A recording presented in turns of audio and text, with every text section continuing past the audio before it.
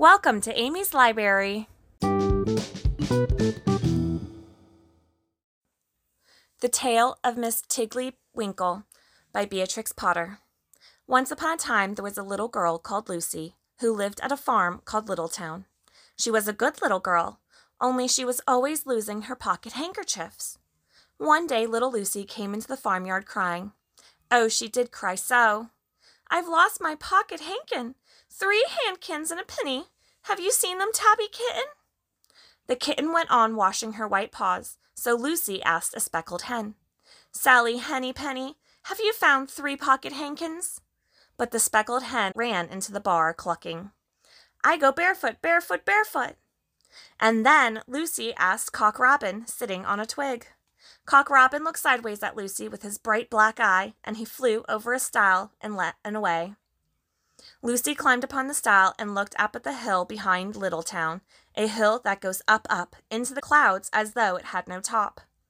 And a great way up the hillside she thought she saw some white things spread upon the grass. Lucy scrambled up the hill as fast as her stout legs would carry her. She ran along a steep pathway, up and up, until Littletown was right away down below. She could have dropped a pebble down the chimney. Presently she came to a spring bubbling up out of the hillside.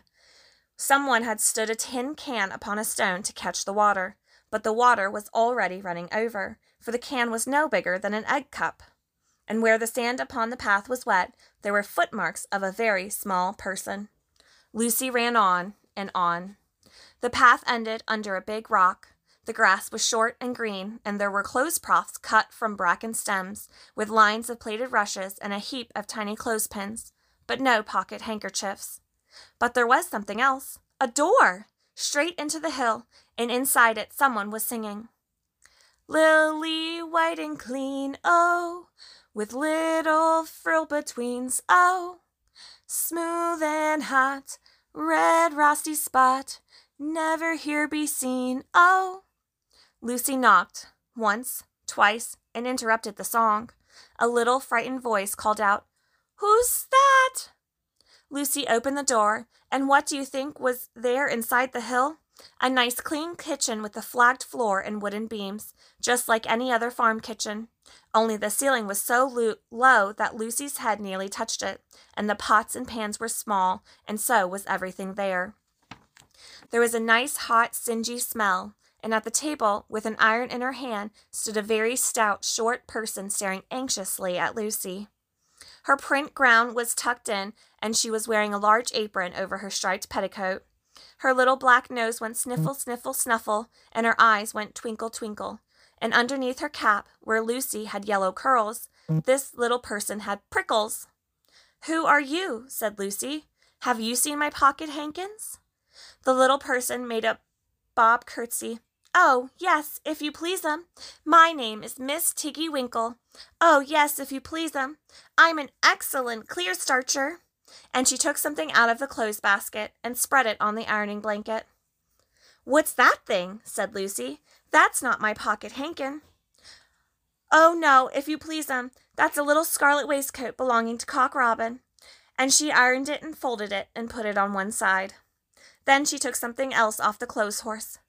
"That isn't my penny," said Lucy. "Oh, no, if you please 'em. That's a damask tablecloth belonging to Jenny Wren. Look how it's stained with currant wine. It's very bad to wash," said Miss Tiggy Winkle. Miss Tiggy Winkle's nose went sniffle, sniffle, snuffle, and her eyes went twinkle, twinkle, and she fetched another hot iron from the fire. "There's one of my pocket hankins," cried Lucy, "and there's my penny." Mrs. Tiggy Winkle ironed it and offered it, and shook out the frills. "Oh, that is lovely," said Lucy. "And what are those long yellow things with fingers like gloves?" "Oh, that's a pair of stockings belonging to Sally Hennypenny. Look how she's worn the heels out with scratching in the yard. She'll very soon go barefoot," said Miss Tiggy Winkle. "Why, there's another hankersniff, but it isn't mine. It's red."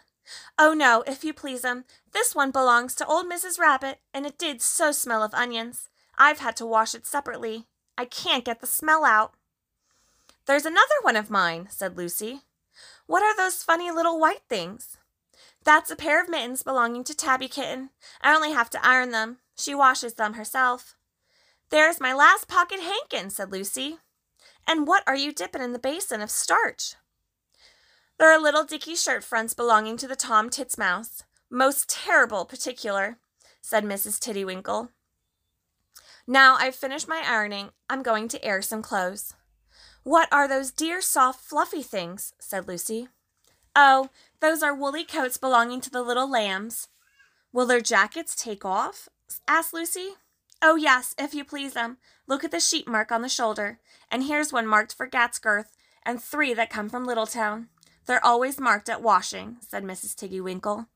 And she hung up all sorts and sizes of clothes, small brown coats of mice, and one velvety black moleskin waistcoat, and a red tailcoat with no tail belonging to the Squirrel Nutkin, and a very much shrunk jacket belonging to Peter Rabbit, and a petticoat not marked that had gone lost in the washing. And at last the basket was empty. Then Miss Tiddywinkle made tea, a cup for herself and a cup for Lucy. They sat before a fire on a bench and looked sideways at one another. Miss Tiddywinkle's hand, holding the teacup, was very, very brown and very, very wrinkly with the soap suds, and all through her gown and her cap there were hairpins sticking wrong end out, so that Lucy didn't like to sit too near her. When they had finished tea, they tied up the clothes in bundles, and Lucy's pocket handkerchiefs were folded up inside her clean penny and fastened with a silver safety pin. And then they made up the fire with turf, and came out and locked the door, and hid the key under the doorsill. Then away down the hill trotted Lucy and Miss Tiddywinkle with the bundles of clothes. All the way down the path little animals came out of the fern to meet them. The very first that they met was Peter Rabbit and Benjamin Bunny.